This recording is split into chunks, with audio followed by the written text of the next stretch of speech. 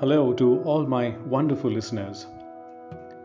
I am going to speak about in this episode a word that is most common, frequently heard, but largely ignored.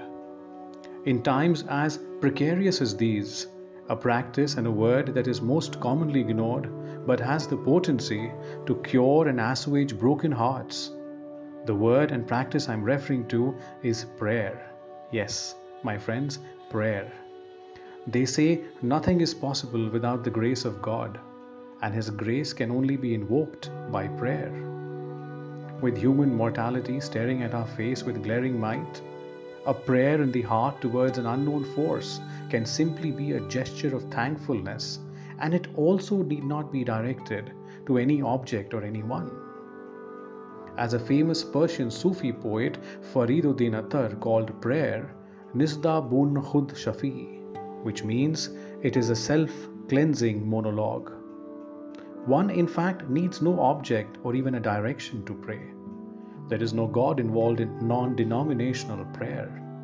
Prayer as a transaction is meaningless, but prayer as a communication with the inner consciousness has depth.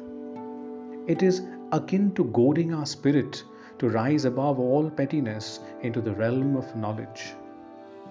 To quote another Urdu couplet, अपने वजूद का ममनून हूँ अपने वजूद का ममनून हूँ शुक्रिया करता हूँ लोग दुआ समझते हैं means I'm thankful to my existence.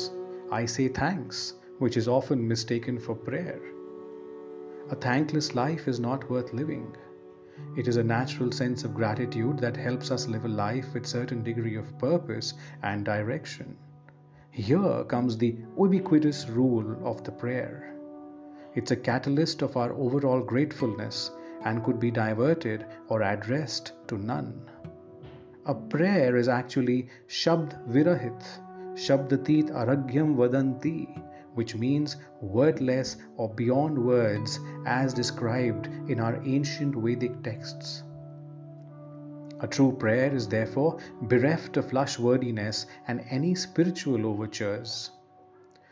As another Urdu couplet goes, खुद ब खुद हाथ उठे, खुद ब खुद कायनात में हल होता गया. For all those near and dear ones who we've lost to the divine will, I pray for their soul to attain salvation, while for those of us who may have been chosen to remain alive, I pray for them to lead a conscious life, being aware every moment of the sheer fallacy of this world.